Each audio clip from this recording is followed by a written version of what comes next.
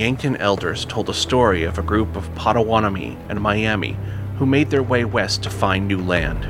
The Potawatomi tried to claim the hills and the Great Spring for their own, but the Yankton were a proud warrior people and would not allow their territory to be taken without a fight. Near the side of the Big Spring, a great and terrible battle ensued. The Potawatomi were led by a war chief with a legendary name, Little Turtle. Chief Little Turtle may have wielded the pistols and sword personally gifted to his family by George Washington into the battle. But the Yankton were great warriors, fighting for their own land, and in the end, the Potawatomi were defeated. Little Turtle died bravely and was honored by the Yankton. They buried him at the highest point overlooking the land that Little Turtle had hoped would be the new promised land for his people. The Yankton marked his grave with 2 stone turtle mosaics on the ground. On this episode, we tell the story of a place where pioneers tell stories of terrible killings and forgotten lore, where horse thieves and night riders ruled and cast a shadow over the entire eastern half of Dakota Territory, and legendary Deadwood lawmen feared to tread, a place called the Wessington Hills.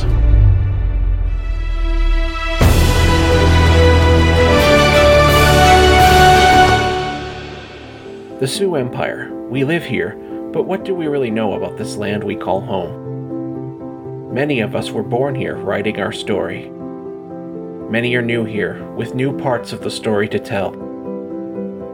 And some of us were always here, but their stories, while not always told, have never been forgotten. This is the Sioux Empire Podcast. Stories about the Sioux Empire you've never heard in the Sioux Empire.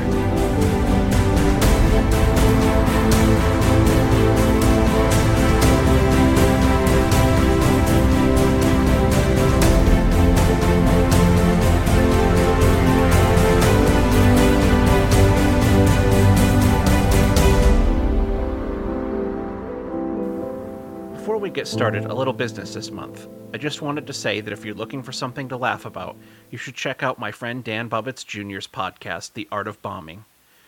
Traveling comedians share their stories about their most embarrassing onstage moments and what they learned from them.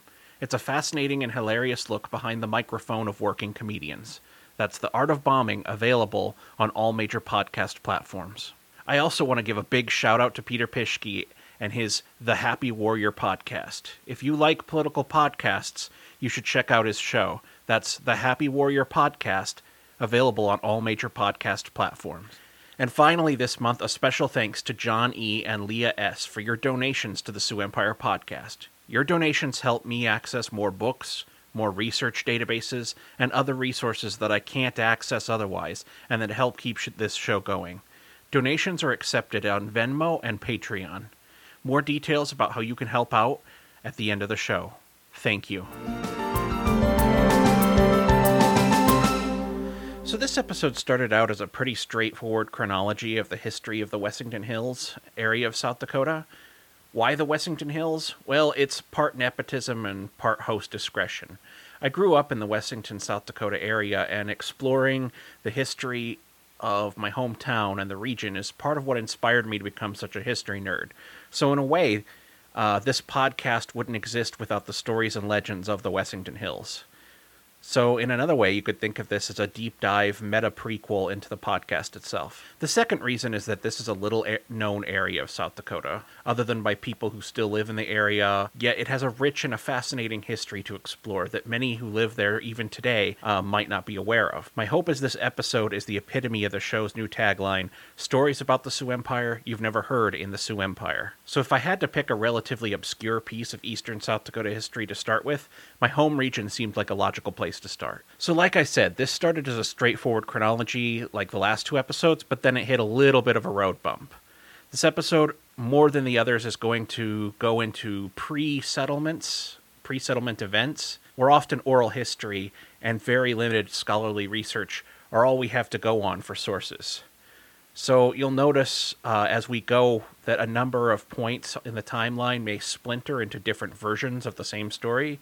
For example, We're going to be talking a lot about figuring out how this region got its name. The name Wessington itself has turned out to be a complex enough story that I could almost make that into its own episode. Before we let things get too complicated and add too many moving parts to the narratives, let's start with something basic. Let's define the area of the Wessington Hills and the geology of the area. I know it's geology, it's not exciting for everyone, but this is important to understand why these hills are so important to the natives, the settlers, and anyone in a pre-industrial society trying to survive in this area, and why this area is such a great strong point for outlaws.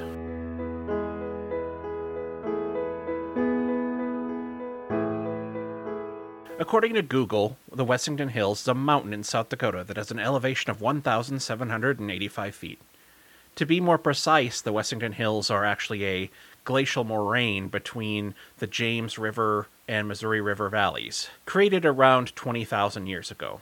Moraines consist of loose sediment and rock debris distributed by glacial ice known as till. They may also contain slope, fluvial, and lake and marine sediments if such material is present at the margin of the glacier, where it may be incorporated with the glacial ice as the glacier advances, or deformed by glacier movement. The eastern part of this particular moraine is a flat, rich land that once laid at the bottom of glacial Lake Dakota. The Wessington Hills are a recessional moraine, which basically means that while this is a very large range, it is not the furthest extent of the glacier that once covered all of eastern South Dakota, but it's more like a large echo or aftershock that came after the glacier's first wave of major decline and melt-off began to break off. We make a big deal in South Dakota about East River and West River geographically and culturally, but the Wessington Hills moraine is in fact the true geological boundary marker.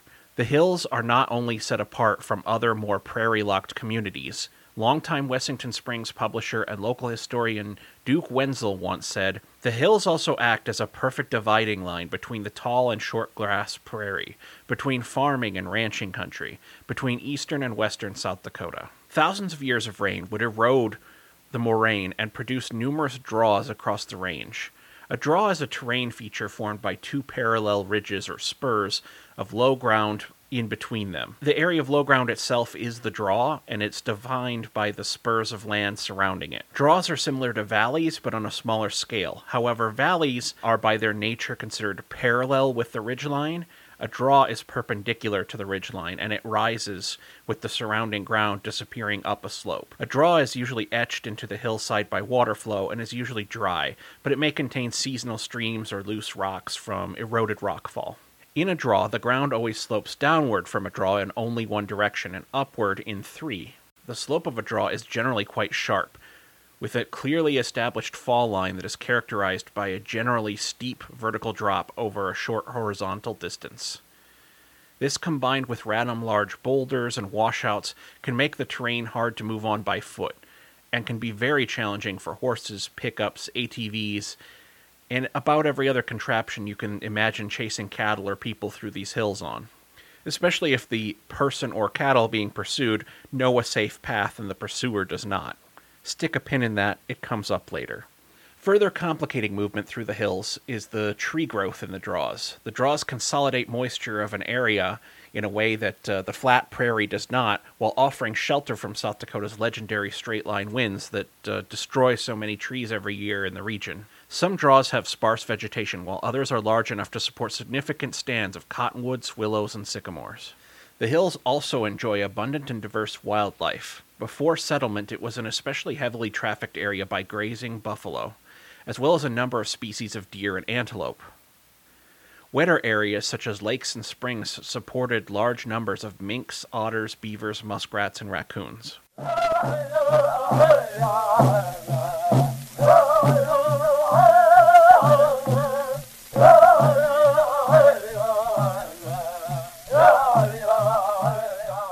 The following account of life in the Wessington Hills before white settlers came to the area is based on interviews with a Sioux elder named Eugene Brother of All, conducted sometime around the 1970s in Fort Thompson, South Dakota.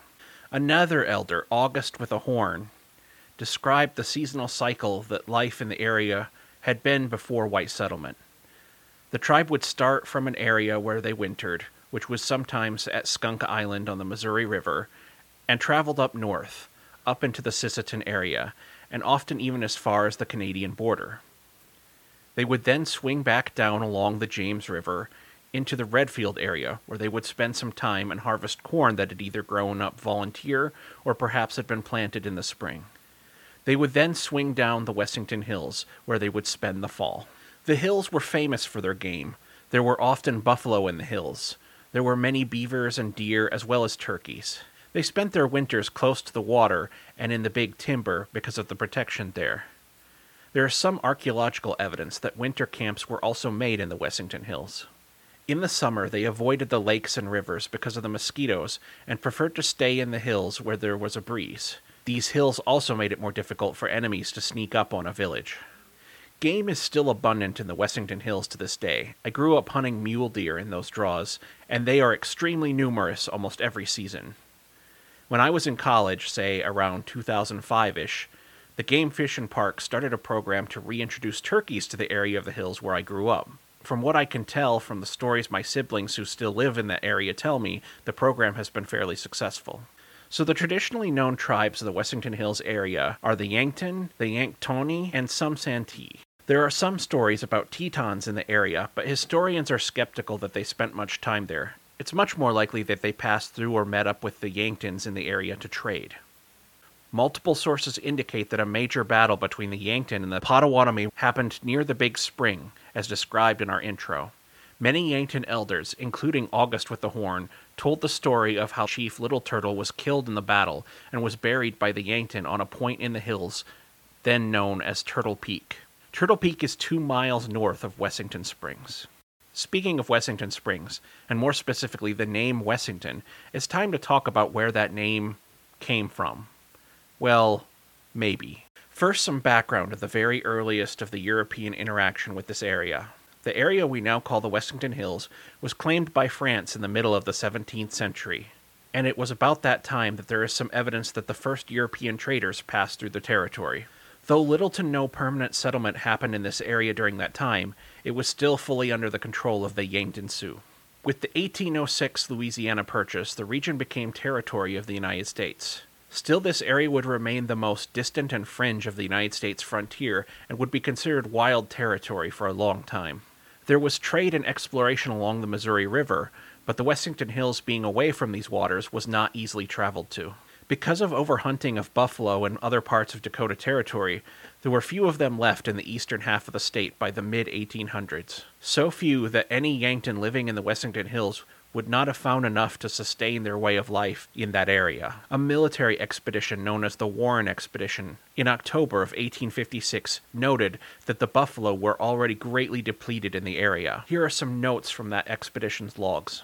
In 1850, buffalo were seen as low down on the Missouri as the Vermilion River, and in 1854 a few were killed near Fort Pierre, but at present none, unless they be a stray bull, are seen below Fort Clark. Even at the base of the Black Hills, it would be difficult for a party of hunters to support themselves by hunting. The officer goes on to note the effect this was having on the Yankton, and would over time have on most of the tribes of the American West. It is not, as many suppose, that those Indians are disposed to retire further west. This they cannot do, for the regions to the west of one tribe are occupied by another for whom deadly animosity exists. Hence, while the white settlements advance their frontiers, the natives linger about until disease, poverty, and vicious indulgences consign them to oblivion. The present policy of our government seems therefore to be best calculated as a way that could be devised for the extermination of the Indians. The Yankton Sioux ceded rights to the region by treaty on April 19, 1856.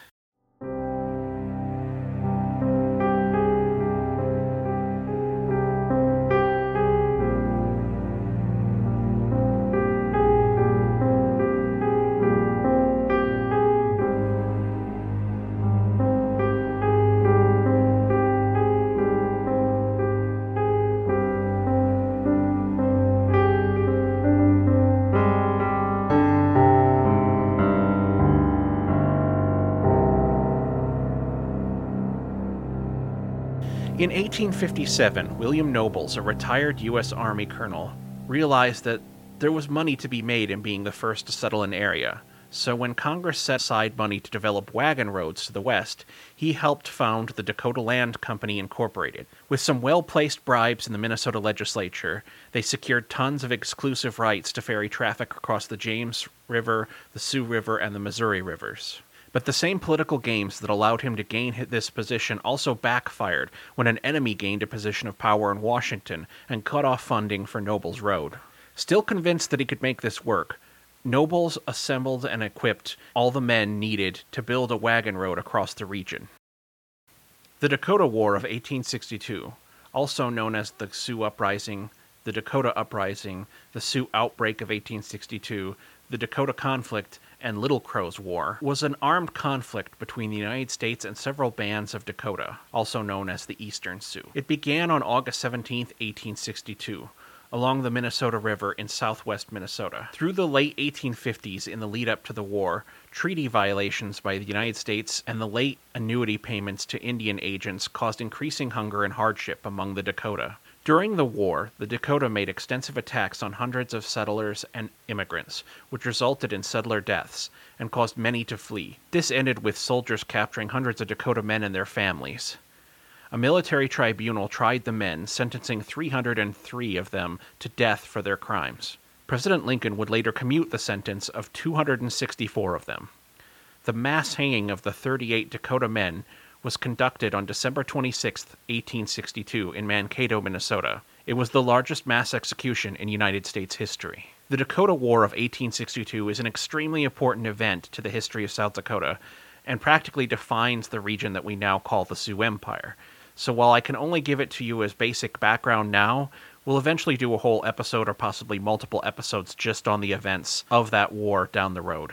So how that ties in is that the classic version of the story of Wessington goes like this account found in a book titled A History of Gerald County, published in 1910. Also, just a heads up, this being written in 1910, it is not terribly PC in its descriptions of natives. Quote, "Even the man for whom was named the range of hills that run north and south through the center of this country is only known to have been a trapper who frequented the lakes and streams in this part of the great territory prior to 1863. Of him is related that he, in the company of the other trappers, was engaged in the usual avocation along the Firesteel and Sand Creeks at the time of the Indian uprising in New Ulm, Minnesota, in 1863. Side note here, the book is actually incorrect. The uprising took place from August 17th to December 26th, 1862, which this might be your first clue that this story has some issues. Anyway, it continues. The whole western country was then swarming with hostile bodies of Sioux. As these bands were driven westward by soldiers from Minnesota, the trappers were caught in the line of retreat taken by the savages. Wessington and his companions took refuge in a grove near the big spring. For several days the trappers fought off their enemies, but provisions and ammunition failing, they attempted to break through and escape. One by one they fell, selling their lives as dearly as possible. Wessington was the last of their number. He was wounded and captured. Taking him back to the grove, where he and his friends had made such a gallant fight, the Indians tied him to a tree and put him to death by torture. The story of his capture and death is told by the Indians. Various trees about the spring have been pointed out in later years as the spot where the trapper met his death. This was the last of the Indian raids in this country between the Missouri and the James Rivers. During the next 15 years, the Sand Creek and Firesteel Valleys and the Wessington Hills were mainly occupied by peaceful Indians and trappers and horse thieves.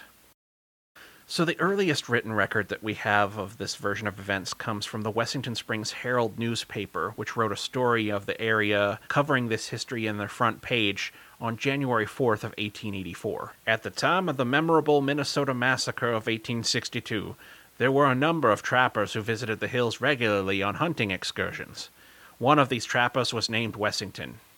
When attacked by the Indians, they fled to the hills, but were pursued and killed near the Big Spring. In honor of this man, who thus offered up his life and mingled his own heart's blood with the waters gushing from these rocks, the hills and the springs have since been known by the name Wessington. Among the settlers and old-timers of the Wessington Hills area, this version of events is by far the most popular, and it's probably the story that every farm and ranch kid in the area is still being told by their parents and passed down from their parents. There is some regional variation. In the northern part of the Wessington Hills where I grew up, he's almost always burned at the stake. The account from 1910 simply seems to imply that he was flayed, but what they all share in common is that a trapper was killed very violently by the Sioux in this area. While the 1910 book version states that the story is told by Indians, this is apparently news to the Indians, or at least the Yankton Sioux. Tribal elders that we mentioned earlier who were interviewed on this topic in the 1970s and earlier denied that their people would have harmed any trappers in the hills area. The Yankton used the hills, and especially the area by the Big Spring, as a meeting and trading area. There are even more problems with this story, but we'll get to them shortly. The area's first unofficial historian, Reverend A.B. Smart, who arrived in the area in 1880, wrote a series of historical articles for the local newspaper that we just mentioned, one of which contained the following. One of Noble's oxes, team masters, named Wessington, first discovered the springs, and they have borne his name ever since. There's been another story that he was killed by Indians, but I have not been able to find any foundation of it. I think this is doubtful. So, Rev Smart is talking about a different theory that's also very common among some of the more well-read theorists on how the hills got their name. It has to do with that Noble's road expedition we talked about earlier that was having issues with funding that came through the area. From the Monthly South Dakotan, Volume 3, April 1901, page 408. There's been a good deal of speculation as to how these springs received the name they bear, and some ingenious romancer has given currency to the story of one Wessington, an engineer who was in the employ of the government, and was encamped with several companions at the spring on the fatal day of August 18th, 1862, the day the Indian uprising occurred at Redwood, Minnesota, and that at the very hour that the massacre occurred, a party of Sioux swooped down on Wessington and his men and massacred all but one, who, escaping, reached the settlements and told of the harrowing tale. The writer accepted the tale in good faith and has related it in these pages, or at least mentioned it. The fact that Wessington was a teamster in Colonel Noble's party, or on the road to the hills, the oxen they had suffered greatly for water. Wessington set out to see if he could not find a watering place, and presently came upon the splendid springs of water that gush forth, and Colonel Nobles honored him by marking the find on the map as Wessington's Springs. Some years later, Wessington was killed in an Indian raid, but not in the vicinity of the springs.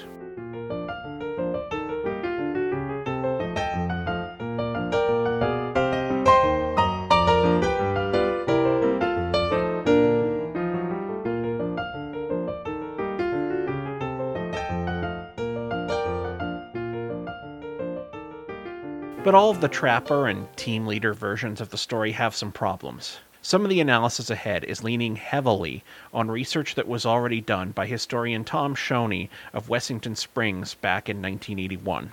First off, the word Wessington is extremely rare and of some antiquity. Here it is actually described in a legal opinion from the year 1859 about how rare it is. The insufficiency of a Christian name to distinguish a particular individual where there were many that bore that same name led to the necessity of giving surnames, and a man was distinguished, in addition to his Christian name, in the great majority of cases, by the name of his estate, or the place where he was born, or where he dwelt, or where he had come from. As in the name of Washington, which was originally Wessington, which as its component parts indicate, means a person dwelling in the meadowland, where the creek runs in from the sea. So an extremely old English word for where a creek meets the sea doesn't really make a lot of sense as a name for an area on its own, and was not in common usage with most Americans who would have used the word Washington instead. But it is possible that it was someone's name, right? Well, maybe not. Thanks to the wonders of modern historical databases, I can tell you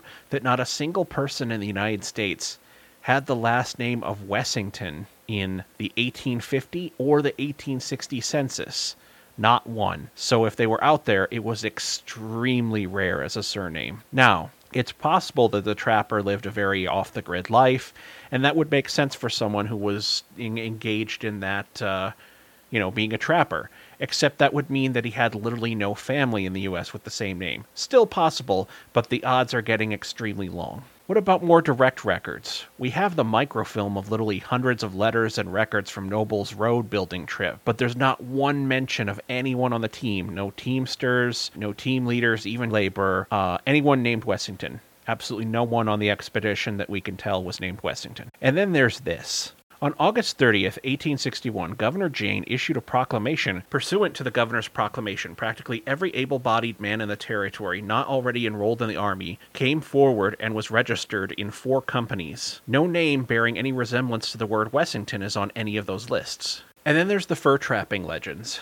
Lots of stories about Wessington state that he was a fur trapper or a trader in 1862 or 1863. So let's look at fur trapper records we have. The last year that a trader's license would be issued out of Fort Lookout, which was the closest point to Wessington Springs where that was still going on, was in 1840. The only fur company doing business in the Missouri region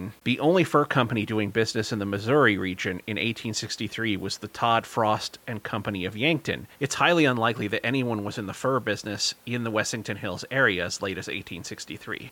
In a letter in 1979 to historian Tom Shonley, Richard C. Crawford, who was the Natural Resources Department Civil Archives Division General Administrator, said, "We have searched the pertinent records of the Bureau of Indian Affairs in the National Archives, and we have found no references to a fur trader by the name of Wessington. The records search include the Register of Traders' Licenses from 1847 to 1873, the Register of Traders' Licenses from 1876 to 1882, and the Register of Letters received by the Bureau for 1863. Tom Shonley would go on to say that Volume 2 of the South Dakota Historical Collection deals with a great deal of the Minnesota Uprising and makes it quite evident that the Sioux of Minnesota were not assisted by the Sioux of the Missouri River area, nor did they, except in the case of going to North Dakota first, go west of the Sioux River. This makes that part of the legend of the Indian attack coming because of the uprising very doubtful. In the fall of 1863, a train of 130 wagons drawn by 6 oxen each were dispatched from Mankato, Minnesota, and passed through the prevalent area of Gerald County on its way to supply the starving Indians of Fort Thompson with food. The report of the route taken by Sean King, lieutenant of the engineers, to William Crook, colonel of the 6th Minnesota Volunteers, mentions the springs at the base of the hills. However, there is no mention of a name for these hills or springs. So was a white man killed at all by Indians at the Big Spring?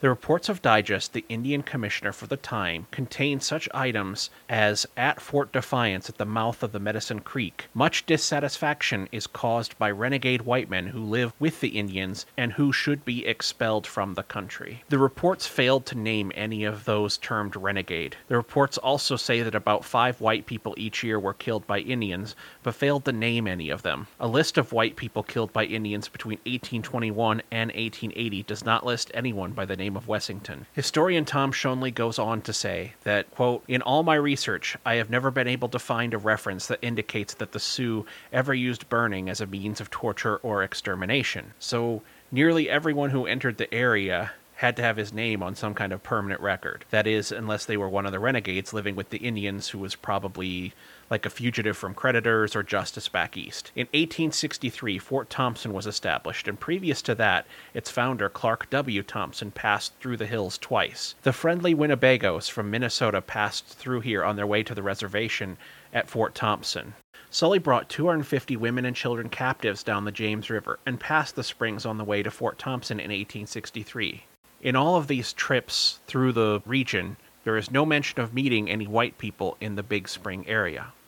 So if there was never a person named Wessington, where did the name come from? The first printed use of the word to identify the area was by Sam Medry, an engineer for the Nobles Road, on a map submitted in January 18th of 1858 to the U.S. Department of the Interior. However, it wasn't the same word that we use. You see, he spelled it Washington, as in with an A instead of an E at the very beginning. So in the place of Wessington Springs, he had Washington Spring, and it was also singular rather than plural. If you notice that year, it majorly undercuts the stories about it having anything to do with anybody from the Great Sioux War of 1862, since the name was already in some form floating around for the springs in 1858. And remember, we confirmed with microfilm that the expedition's letters, maps, and journals, in those that there is no one in the group named Wessington, or even Washington for that matter. The first time the name gets used in the form we know it today appeared in a letter to James Harlan, Secretary of the Interior, from W. W. Brookings, superintendent of the construction of the Minnesota Big Cheyenne Highway, which was built through present-day Gerald County area in 1865. It has been suggested that the word Wessington is Indian or French in origin rather than English. This may be a good assumption. As of right now, this is the theory I subscribe to, based on everything that I found and reviewed. Because I'm legendarily bad with the pronunciation of words that I should know that are English words, I've brought in an expert to help me with some of the Lakota and the French that we're going to dig into in the language to see if we can't find the origin, or get a theory at least for the origin of the word Wessington.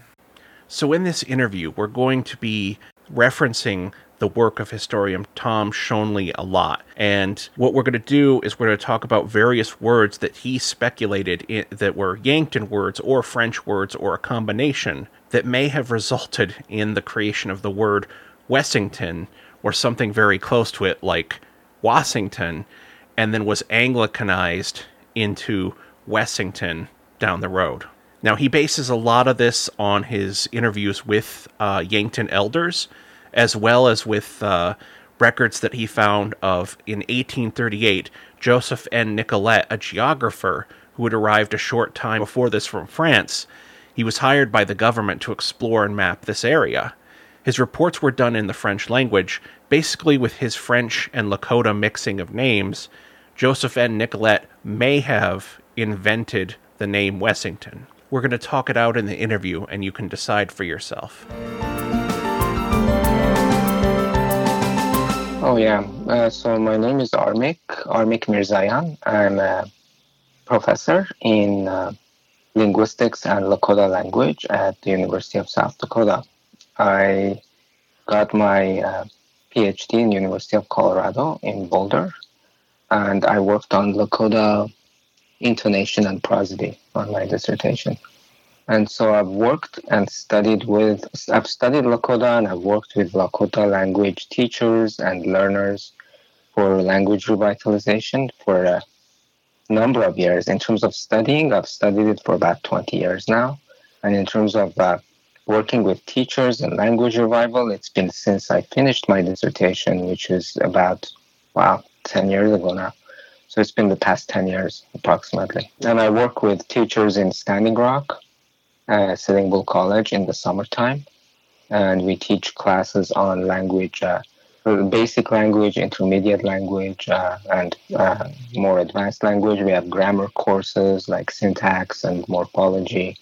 We have like transcription courses where learners learn how to write the language based on older texts and newer texts and conversations. And we also do like teacher training. So we have a lot of methodology training for how do you teach the language like Lakota or Dakota in a classroom. Thank you for coming on. Okay, thank you for having me. Yeah. So just touching base real quick, I've already at this point in the show have talked to the listeners about Tom Schonely's his kind of insights on the possible origins of the name. So if I go through these bullet points, if you just want to talk about them, and I apologize in advance both to you and the listeners for my pronunciations. My longtime listeners will know that I am notoriously bad at pronouncing names or words I haven't heard before. So this No, it's okay. Yeah. I understand. That's part of also language learning that we always learn. I myself, I should just also say from the beginning, I'm not a first language Lakota speaker. I'm not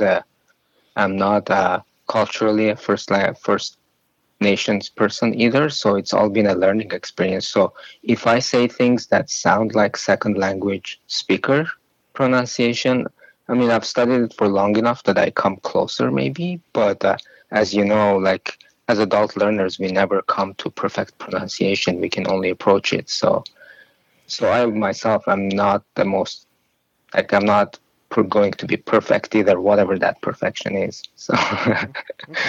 Okay. Well, you're all good because I'm sure it will be miles closer than I am.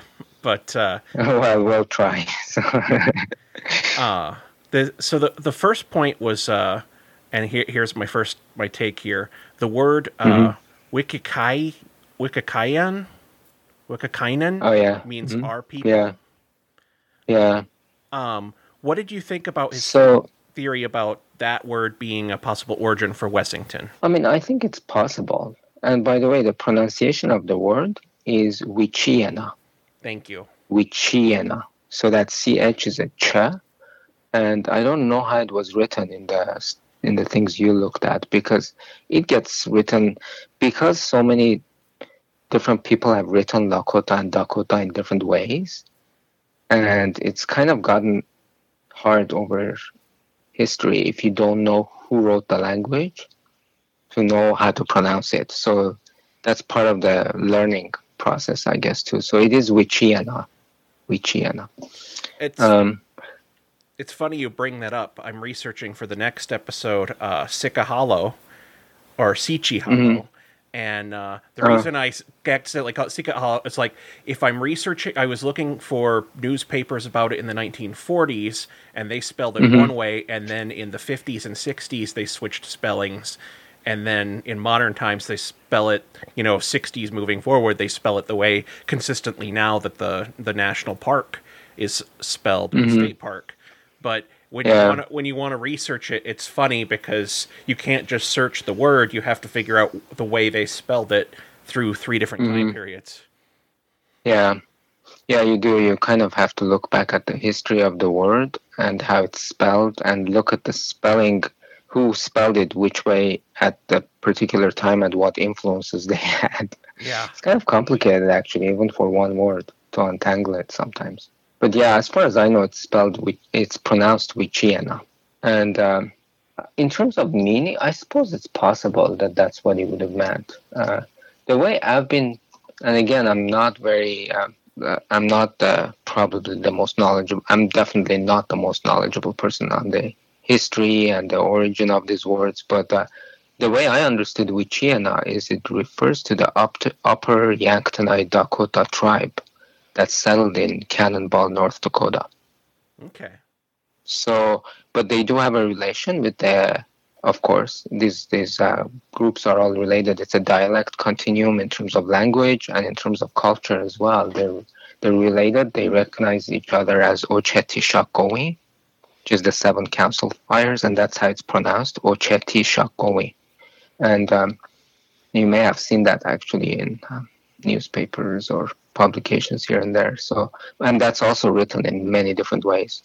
Um, but Wichiana would be, it kind of means, and I mentioned that probably in my email. Did I mention that? It's like something like, Uh, the word parts mean kind of means the people's speech. They talk, and so it has this little diminutive or endearing ending as well, the na ending. So, yeah, I saw that. That was in the email. So you're. but I don't. It is possible that it was so. Would it be a reference then? What I didn't understand about that in the original discussion was, do you think that has to do with the name of a place before, or was it the name of a people in that area? Would Well, that got pronounced as Wessington? So. that's what I'm not sure. Is this is one of those where it would have come from the French sources might have gotten it crossed over when they were like talking about the people from the Wessington Hills region and Mm-hmm. might have gotten referenced with this word and the French picked up on that word and were like, "Oh, that's these people, that's this area." No, it is possible. I think it's just, yeah. I don't know what to say about that, but with Chiena and Washington, and then it doesn't really explain that TON ending that we had. That's It doesn't sound quite like it to me with Wichiena. So. Yeah, that's true. And then part of me too is whichever, because we're going to talk about other words that we thought it could have been related to. But Mm-hmm. part of me wonders too if, because Wessington is an old English word, apparently it's the precursor to the word Washington. Oh It yeah. basically Mm-hmm. means you live by a stream emptying into the ocean, which doesn't make a lot of sense for where Wessington is in South Dakota. Yeah. But Yeah. but I it, mean, at least if it was like draining into a big lake, maybe. well, But it was before Lake Ohio, so I mean not Ohio, but it was before they had done those dams. So. yep. My thinking is that whatever the original word was, they were like, oh, they must have misspelled it and meant this old English word Wessington. So I'm wondering if it got corrected that way. Because something I didn't mention in the email is that one of the earliest expeditions that did a map in the area about the same time as some of this, or like after some of this speculation would have happened with the French mapper out of Fort Pierre. Yeah. Actually, the Noble expedition, which was a group that came through, on their map they gave to the Library of Congress, which is thankfully digitally scanned, so even in the time of COVID, I could pull up the map from the Library of Congress and read it. They actually wrote the name as Wessington, Oh, with that. Wass. Oh, I see. Yeah, which is not anything in English. Yeah. But another So what time period was that? Like around what time? that map was submitted to the Library of Congress in 1858. Oh, And so okay. I think I've seen it. Yeah. the expedition was like 1856. There was the Lakota word. Okay, here we go.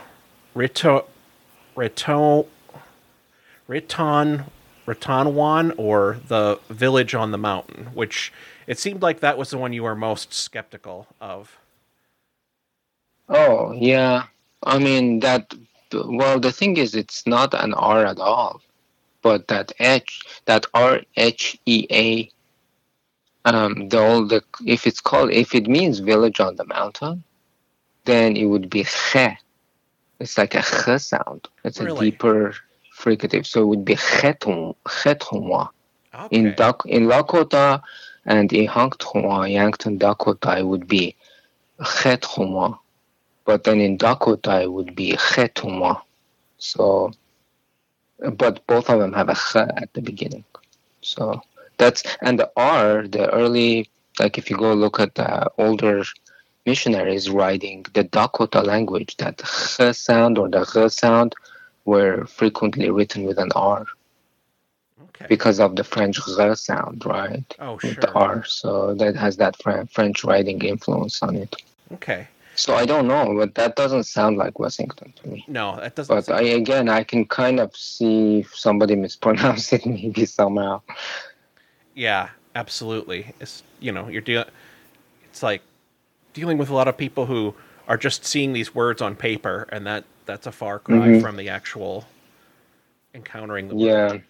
And the other thing is frequently when we say the root, it's written H with a little, usually has a diacritic on it, and with a vowel E, it usually means mountain. Like they're usually sharper, I would say, higher up, but it could also be a ridge, like a mountain ridge. So I don't know. See, I mean, it's possible that it would be referring to that area, but usually is like Chesapa, or the black. Funnily enough, in English we say Black Hills, but in Lakota they translate more closely to Black Mountains, actually, Chesapa. So Che is mountain and Sapa is black, the color. I don't know if you've ever been to the area of the Wessington Hills, but it's a... I actually have. Mm-hmm. Okay. But it's a glacial moraine, so it's like when you're up on the western ridge, like where I grew up, that's where my family's ranch was, and you look out, you could see where someone could be like, man, you can see for miles and miles. So it's like, that's the only thing that made me think that this one could maybe be like what they're talking about, especially you get up to like Rose Hill and the higher points.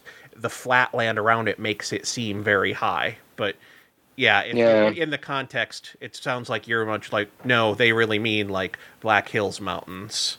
Yeah, I don't know. I mean, that would be a good research question too, to look at what places do get the Khe name. And it's possible that, I think one thing that would be very good for this, and I have to say I haven't done it, if you look at place names over history and look at which places have the Khe root in them, then maybe that would help to see if it's a possibility that this place would also have the Khe root in it. Sure. I mean, if people view things differently, mountain and hill, it's a lot of perspective is involved in it. So. Yeah, absolutely. One of the words we looked at was Washicon. Oh yeah, the one with that you had written as Washicon, right? Yeah, that's the way he had it written. That's from what's his name? Was that Uh, That 1982 yeah, article, right? Tom Yeah, Shonley. surely, yeah, that's right. Yeah. So that's also a common way I've seen the word written in a lot of places. And in fact, you'll even find some Dakota older textbooks that write it like that. And the pronunciation of that is, so the first part is like wash, Okay. W-A-S-H, so wash. So, but that C is a ch sound, so it's washichu.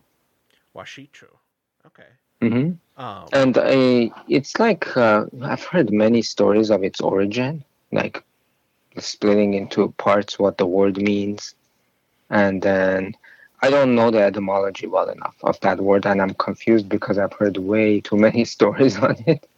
sure. So I would say that it's hard to break it up now. It's kind of been fused together. But it does refer to uh, a white person, a person of European or Euro American ancestry or culture. And I think at the first contact, it probably would have mostly meant French because they were there first before, and then if they knew of the other ones in the south, maybe the Spanish, but I've not heard that word applied to the Spanish. Yeah, The most of Spanish this. one they call it spayola, which are actually like comes from the word Spanish spa. What did you think of Shonley's theory about the kind of the French version of it, where the Dakota were referred to by the French as the Nadowesi? Oh yeah, I actually kind of like, and I as you probably gathered from that email, Yeah. I kind of like that one actually because I think it's sort of because of that Wessington West being more clearly in there. Maybe it made me feel like that is maybe the possibly a good idea for its origin because that Nadowesi, that word that came from was 1641, right? Right. Father, yeah, what I can't remember his name now. I. By Paul Lejeune, maybe, right? Called them Nadowesi, is what you had said. Yep. Yeah, so the other thing is the word, like all those places you see Sioux Falls and Sioux City, the word Sioux itself, although it gets used in popular culture and it's been used in movies, it's been used in books, and there's even a linguistic group called Siouan linguistics, right? So, uh, but that word Sioux is not an endonym for the language at all. So people don't refer to themselves as Sioux. So that comes from actually the outsider's name for them. So Sure. I believe Sioux is an exonym, and it's like from a French transcription of the originally Anishinaabe the Ojibwe term, which was something like Naduesu, Naduesi or Naduesu. I don't know how to pronounce it. So that's how they referred to the what you would call the Great Sioux Nation, which included a lot of the Dakota at the time when the French came and came to the what became Minnesota area.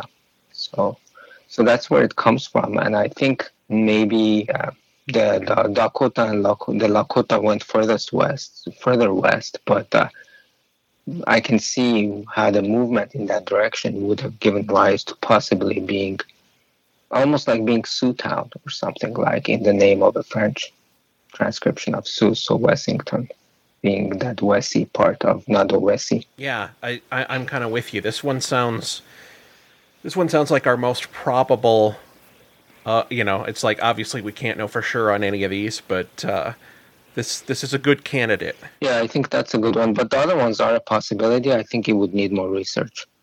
I think Yeah. it's a good one, good thing to do, to go back and do some research on these place names because a lot of them have interesting histories actually. Yeah, I'll be honest. I was gonna do like a little chronological history of my hometown, Wessington, Hmm. and my first order of business was, well, when I was a kid, I heard all these different stories about how we got the name. So I'm gonna find out once and for all how we got the name, and then that turned into like an entire podcast episode about Yeah. the origin of that name. Sometimes these things even turn into dissertations. Yeah, that's kind of what it felt like. The thing I was going to tell you also is add to this is I really liked that you brought up in your email the name of the elder, Dakota elder, actually, uh, Eugene Brother of all. Yeah. And I mentioned that to you because I think if there is a story recorded of him or his generation or people with that level of knowledge talking about the origin of place names, I would actually pay attention to those carefully because I think they were very knowledgeable of the landscape and the geography, and they knew their history very well, those people. And I have a recording in Dakota, actually, of brother Eugene Brotherable talking about the origin of the Crow Creek Reservation That's pretty and cool. near Fort Thompson. And so he talks about how people were brought there, what kind of agreements were made, and then he talks about the flooding that happened. And it was recorded in what appears to be around the same time period, 1970s. Yeah, it looks like he did quite a bit of talking with Shonley. Hmm. Had some pretty extensive interviews with him Hmm. in the 70s. So Yeah, I have that word that was his word for the Wessington Hills, which yeah, so that might be more of an endonym for it, or maybe his word, or maybe the local Dakota word after they were brought there, sure, for the Crow Creek Reservation. So that would be what they might have called it. but how did And that's pronounced Iakapteapaha. I mean, if I were to say that as best as I can, if going with the meaning uphill and downhill, I'm yeah. going from the meaning and kind of translating back because that's not how I would write it. I think it would be something like Iakapteapaha. Okay, yeah, very different than what Shonley had written. But Yeah, but honestly, I think that's how if I you was would. trying to write out the sound phonetically, I don't Yeah, think it would be too different from what he wrote, though. So I can see it, you yeah, know. yeah. I can see how he wrote it actually. Yeah, yeah. So like it kind of, I don't know how to translate that word. Uh, it's not. It's one of those words that like I don't know. Like it's kind of like what we call an adverb in languages. Like it has this sort of meaning that can be used to talk about ascending, descending structure. So if you say Baha at the end, which is what he had, I think, like that very last part, the last two syllables, it has P-A-H-A-H, and that would be Baha.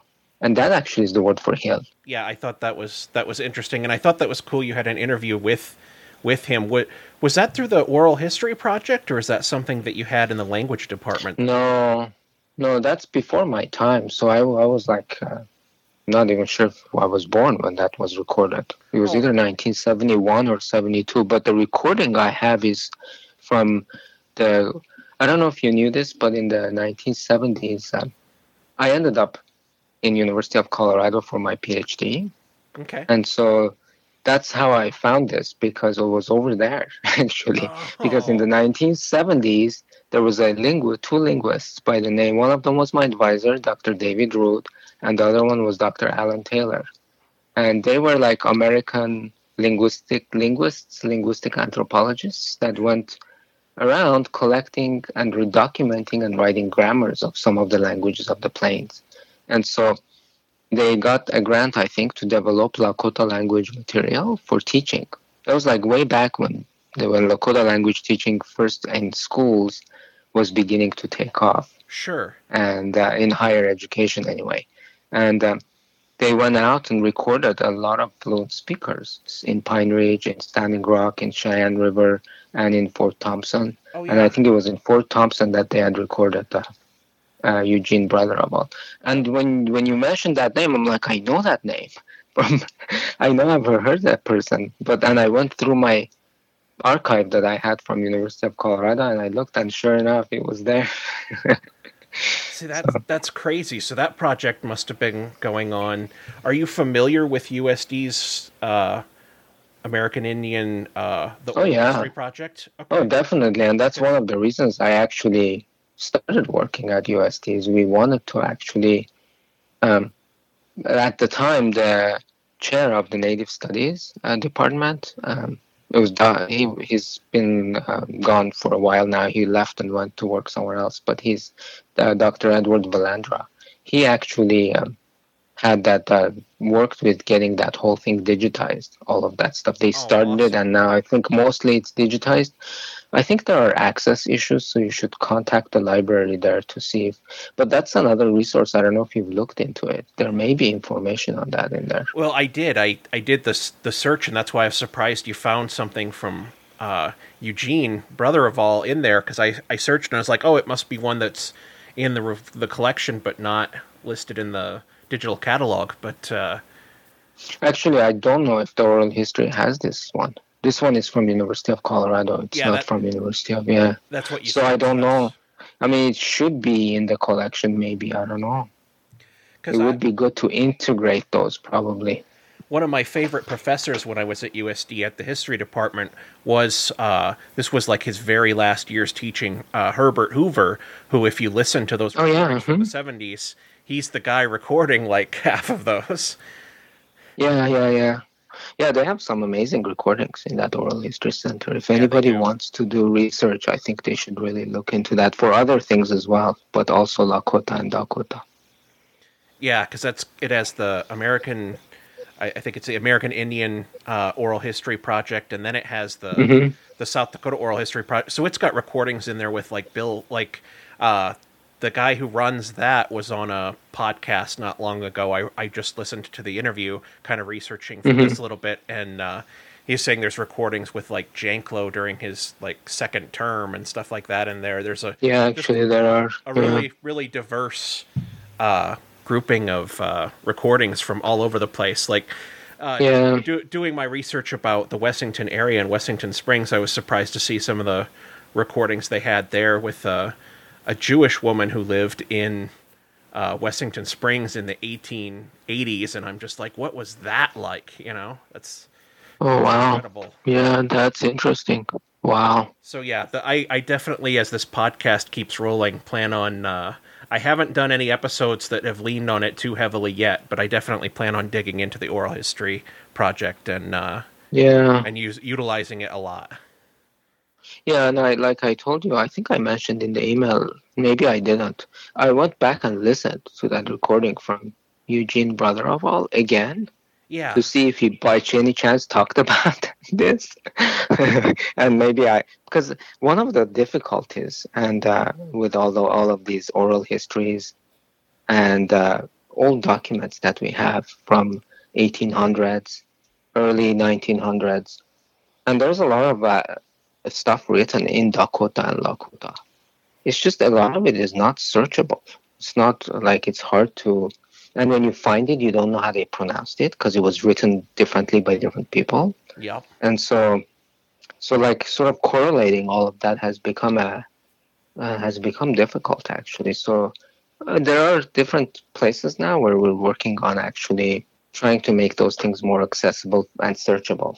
So you could actually search for. So if you had documents that were transcribed, not just image files, but they were transcribed, whatever is written in there has a transcription that's searchable and available, both as a Lakota Dakota and also as a, or French if it has French and English.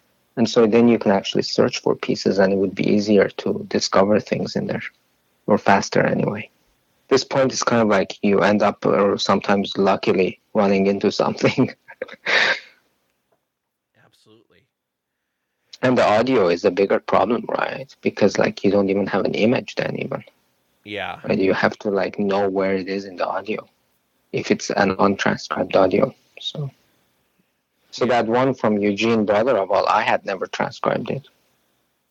Like I never, because it's actually in the D dialect, and I was studying the L dialect. Uh huh. And as a young student, I was like, I'm not gonna move into that dialect because I might get confused. so, Sure. so it was in the D dialect. So I didn't do it for a long time, but then I looked back at it when my students were working on transcription a few years ago, and then I've like done little pieces of it, but I had never finished transcribing it. So I had to listen to it again to see, but it's not in there. He doesn't talk about it. Darn. It's rather brief, actually. Yeah, it's not a very long recording. It's about 10 minutes. That's kind of amazing you remembered it though. Yeah, yeah, yeah. No, the name really stood out because he was on. several recordings. So, But anyway, I okay, think I yeah. told you 30 minutes and we went an hour, but thank you Oh, so yeah, that's much cool. No because problem. it's been a fantastic conversation and this is super Yeah. fascinating. And Yeah, thank you for getting in touch. It yeah, is an interesting question, and I never thought about it actually when I saw the name Wessington. My one thing I have to tell you, my son and I are both kind of into amateur storm chasing. So we oh, go sure. looking at storms when those summer storms or spring storms come, and we have been through there several times looking for storms. I was gonna say, yeah, So, I'll bet you have. As a kid who grew up, was like, well, my childhood is punctuated by the year that the pig barn that was 500 feet from our house got blown away, and oh then no! and then Oh the wow! 3 years later when Grandpa's house was destroyed, and Oh, so tornadoes. these were tornadoes? Oh yeah, tornadoes or straight line Oh wind. wow! We get a lot of straight line wind that does a lot of crop Yeah, damage straight and line building wind is damage very too. common, but yeah, We get the weather. yeah, the elements are kind of harsh there, Yes, they are. and the winter, of course. You have anything to plug? Is there any like programs or anything you're involved in that you'd like the public more aware of that you'd want to attach here at the end of the interview? I think one thing I would say right now is if there are people listening out there who are interested in Lakota language learning or Dakota language learning, there are a lot of um, summer programs and institutes that are around North Dakota, South Dakota, and Minnesota that actually you can look into for learning, either whether it's a heritage language or if you are wanting to learn a language that's local, indigenous to the area. I think it would be a good place to look into those summer institute programs that have sort of sprang up all over for the last 10, 15 years if people are interested. So those are the programs that I've worked with and I like them a lot. So I just wanted to put that word out there. So Awesome.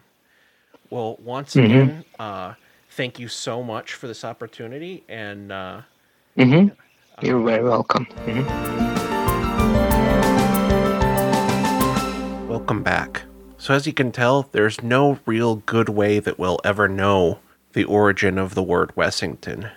Moving on to what I call part 2, the horse thieves.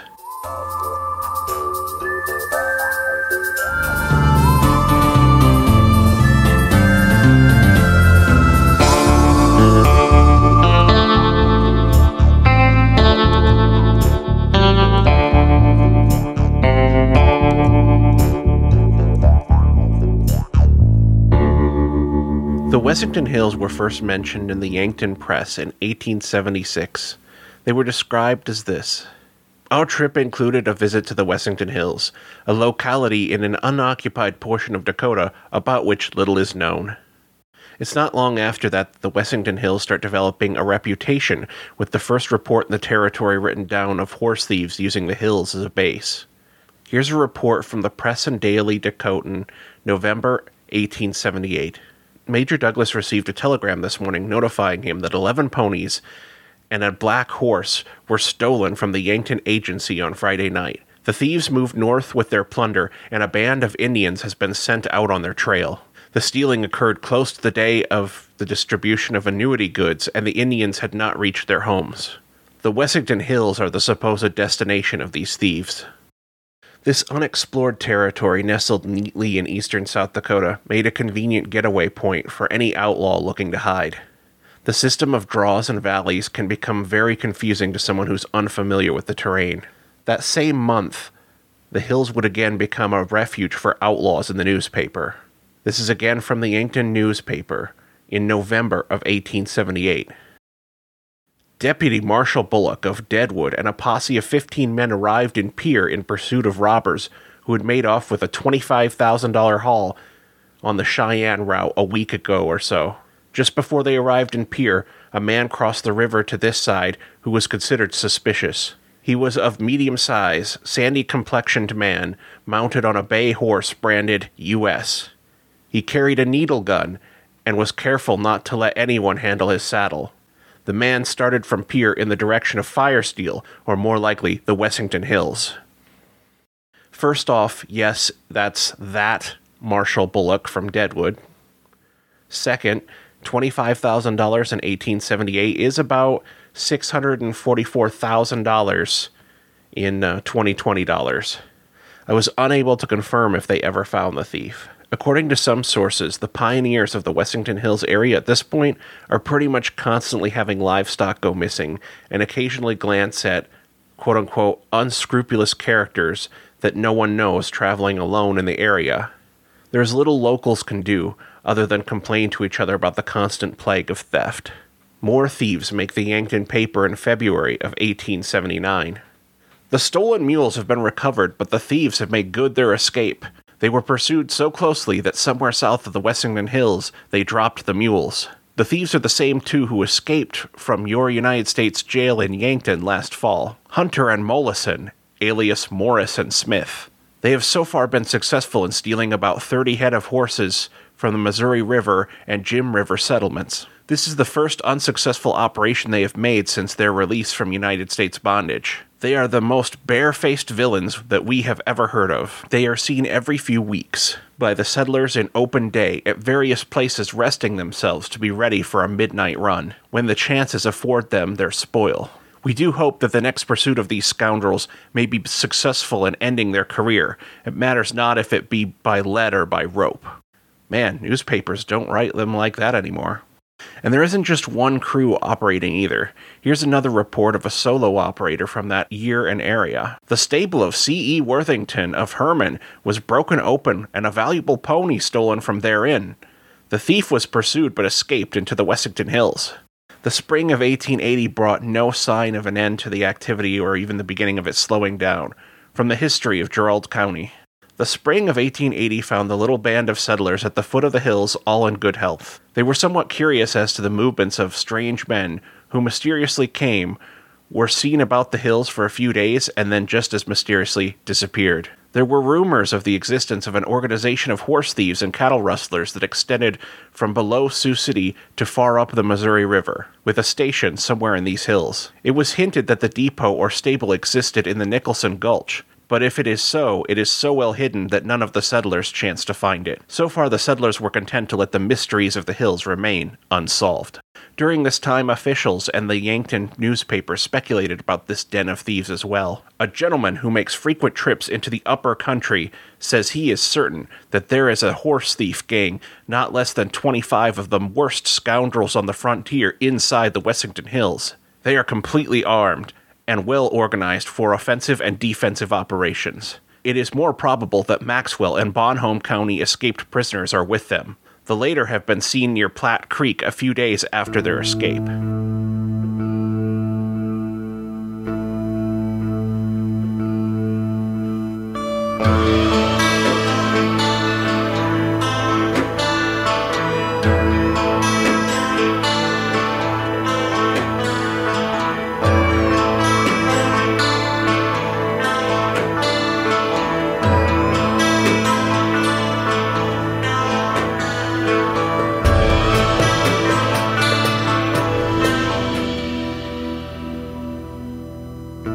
So who are these outlaws with a secret base in the middle of Dakota Territory?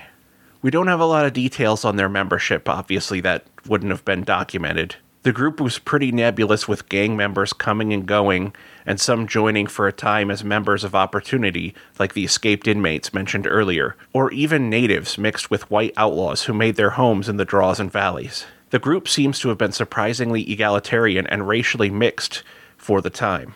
In fact, one report published in a Yankton paper in May of 1880 implied that either the leader was a native or at least adopted a famous Sioux war chief's name as his own, from the Yankton paper of 1880.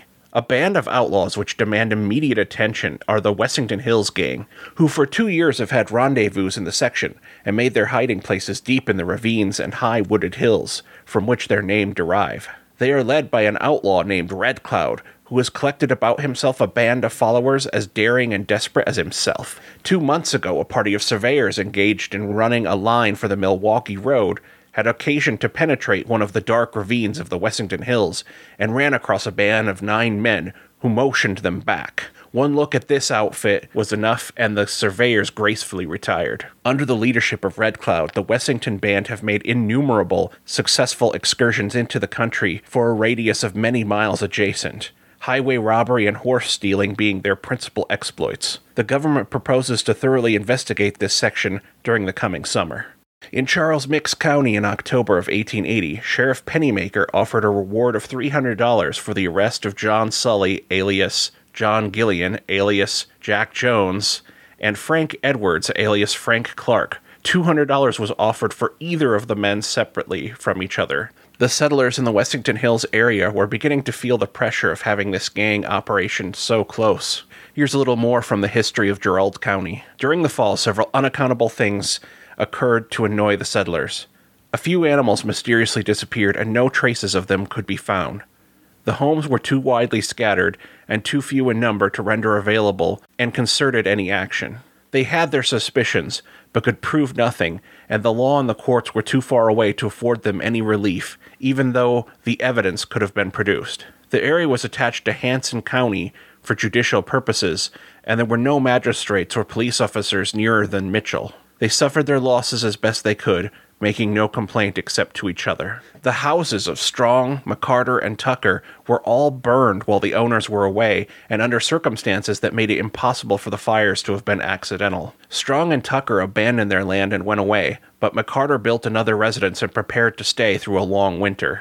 The shanties of Paddock Stevens and J.A. Palmer were broken open and robbed while the proprietors were away from their home for a night. Palmer's shanty was torn down, and the boards were scattered all over the prairie. Hudson Horsley had a fat cow among his animals that would have afforded a good supply of meat for his family during the winter. Shortly after winter set in, the cow was missing and was never heard from thereafter. One night, a span of horses disappeared from P.R. Bartlett's stable, and all search for them proved fruitless. Meanwhile, the mysterious strangers continued to come and go, but who they were, or what their mission was only a matter of surmise. The winter of 1880-1881 was an absolutely brutal one in the area. It was so bad that the mail carrier between Wessington Springs and Mitchell got lost in a blizzard for 2 days. No one is sure why, but maybe the brutal winter had killed off or driven off the outlaws. But in 1881, it was actually a very quiet year for crime in the Wessington Hills. The Reverend A.B. Smart, whose theories about the Wessington Hills name we covered earlier, and you may recall I may have even called him the area's first historian, makes a trip to Huron and speaks with the local paper about his ambitions and plans to, quote, colonize the Wessington Hills in the name of education. Here's a quote from him, or a description from the Huron newspaper of that time. It has been customary to think of the Wessington Hills with a sort of dread, and to believe that in the gulches and woods and hidden recesses, horse thieves of the border held high carnival and undisputed sway. Weird stories of the doings of these gentry have frequently gone over the country to chill the marrow of the owners of horse flesh and cattle, and lead them to increase their vigilance and strength of their corrals. It is no longer so. A transforming reformation to purify the atmosphere out there and the community is to be established, which shall make the ragged old hills more famous in the future for morality, learning, and virtue, which shall exist there, than they have ever been known for vice and crime in the past. The Reverend's plan was to build a university near the site of Wessington Springs. His university will eventually be built, but that's a story for another episode. But first, the locals would have to deal with the horse thieves, because it turns out that 1881 was a temporary reprieve from the threat they posed.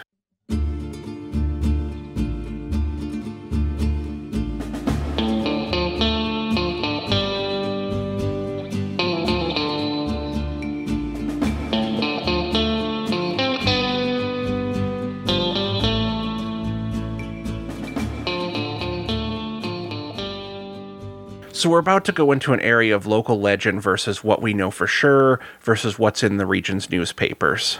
The following is from that 1910 edition of A History of Gerald County, and its version of how the locals in Wessington Springs and the surrounding areas finally defeated the horse thieves once and for all. It begins. Other losses were sustained, and settlers began to guard their stables with dog and gun. The presence of night riders was again reported, and the mysterious comings and goings of strange men and some hangers-on who had no visible means of support was the subject of much discussion in the neighborhood. The settlers, now sufficiently numerous to dare to protect themselves, and about September 1st, a move was set afoot to drive the lawless characters from the hills and the gulches once and for all. A party captured a young fellow whose actions appeared suspicious, and by threatening him with serious consequences if he did not reveal all he knew of the desperados, obtained from him a full statement of who these thieves were, their place of rendezvous, and their method of operation. The boy was detained, and an application made to Justice of the Peace Shyrock for a warrant for the arrest of all members of the gang. The warrant was issued and placed in the hands of C.W.P. Osgood, constable. The news soon spread through the settlement that the raid was to be made on the horse thieves, supposedly somewhere in the gulches. The constable did not feel like searching the hills and ravines alone, and began to look about and gather a posse to assist him in the making of these arrests. While the constable was gathering assistance, a party of settlers, growing impatient and fearful that the desperados would get into hiding, started to capture some of them before the constable could arrive. The result of this move was the shooting of one man and the escape of the fellow who was supposedly the leader of the horse thieves. Meanwhile, the constable was riding about with great bluster, calling for a posse and spreading news of the proposed arrest. In the midst of the excitement, William Bateman drove to the residence of Reverend J.G. Campbell and asked him to join in helping the officer serve the warrant. The minister readily assented and took his Winchester rifle set out with Bateman to join the constable. Mr. Osgood was satisfied with the acquisition of his force and immediately started for the ravine indicated by the boy's story as the hiding place of the men named in the warrant. At the entrance of the gulch indicated by the posse, they found a strange man, heavily armed, standing as sentinel, who commanded the party to halt, and then informed them that his instructions were not to allow anyone to go up this valley. "Look here, my man," said the minister. "You come up and look in this buggy."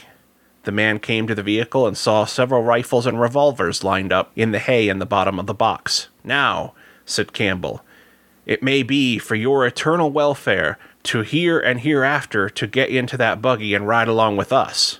"I guess maybe your advice is good," replied the stranger as he climbed into the buggy and the party drove on. They ascended the ravine to where they expected to find the man they were looking for, but he was gone. The party returned to the mouth of the gulch and they separated, Campbell and Osgood going north along the foothills to look for the other man named in the warrant.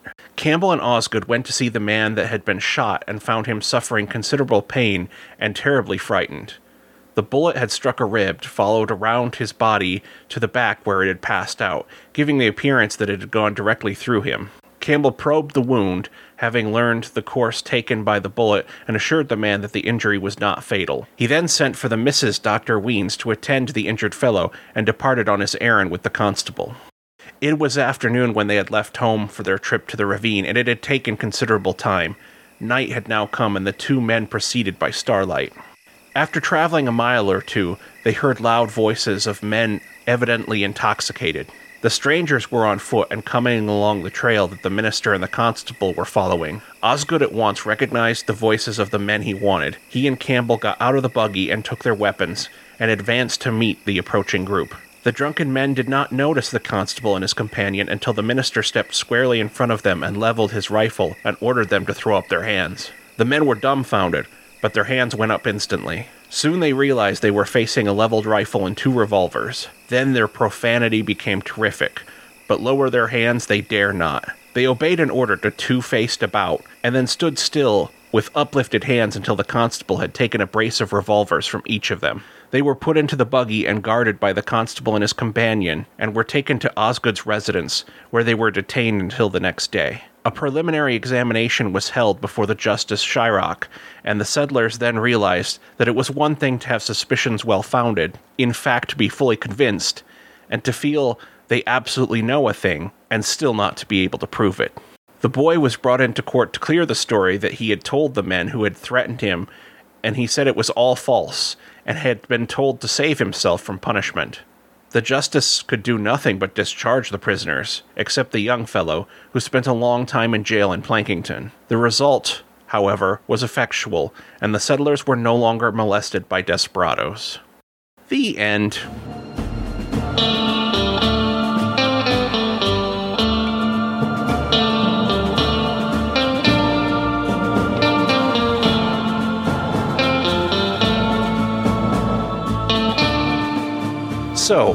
That 1910 version, it leaves a few things out that we can pick up on from the newspaper records. For example, the boy who gave the false confession, he had done so because the punishment mentioned that the locals in Wessington Springs were going to do was going to hang him that night. And according to the Press and Daily Dakotan, quote, "The neighbors gathered in and put a rope around the young man's neck to hang him. Seeing a determined crowd around him, he agreed to tell them what he knew if it would spare his life." According to the Deadwood Pioneer Times, the name of the man that they shot was Charlie Williams. Charlie, while not having been convicted of any crime, would be crippled for the rest of his life from being shot by the posse. Two men, W.N. Hill and M.J. Thornton, were charged with shooting Charlie Williams and were held on $500 bail, though they were eventually acquitted. And despite what the story says, this episode was not quite the end of horse thieves in the Wessington Hills. The Black Hills Times reported that on November 7th, last night, O.B. Deering, better known as the Kid, a noted young horse thief under bonds to answer to the district court for stealing horses in Bonham County, broke jail in Chamberlain. He succeeded by breaking the hinges off a cell door and getting into the big cell and from there into the smaller one, and then he cut a hole in the floor that had been patched up before. After describing the location and direction of his trail in the light snow that morning, it was concluded that he probably made his way to the Wessington Hills, where the thieves are reported to be congregating or raiding again. On December 1st, a report reaches Yankton that a valuable team of horses has been stolen from Mr. Joseph Dickinson, a farmer of Lake County, about 1 week ago. The rogues got away with their bounty and are supposed to have gone to the Wessington Hills. This incident is only remarkable in that it's the last specific recorded case of the Wessington Hills being involved in horse thieving. That doesn't mean that the legacy of the hills diminished, though. For years afterwards, general information in newspapers would carry entries like this one from December 15th in the Deadwood Pioneer Times. The headline, "Where Our Old Road Agents Come From," the story. "Every horse thief in the southern and central Dakota, and there are dozens there to one in the Black Hills region, retreats to the Wessington Hills in Beetle County. These hills are in plain sight of the railroad track of Northwestern Road and are nothing more than high-rolling prairies. It is said that the section contains innumerable gullies, ravines, and crooked trails, and that it is not only difficult to hunt down an outlaw in them, but very difficult to find your way out after penetrating a section to even a limited extent. The Cold Spring stage robbers, who got away with bullion in 1878, were from there and were on their return home when they were compelled to drop their swag and skip fly light to escape their pursuers. Several large gold bricks were thus left and were found by Dr. Whitefield of Rapid City near the Pier Road. This section is now thickly settled, yet the robbers hold their retreat there, and every day we read in our territorial exchanges about horses having been stolen by the gang and run into the Wessington Hills."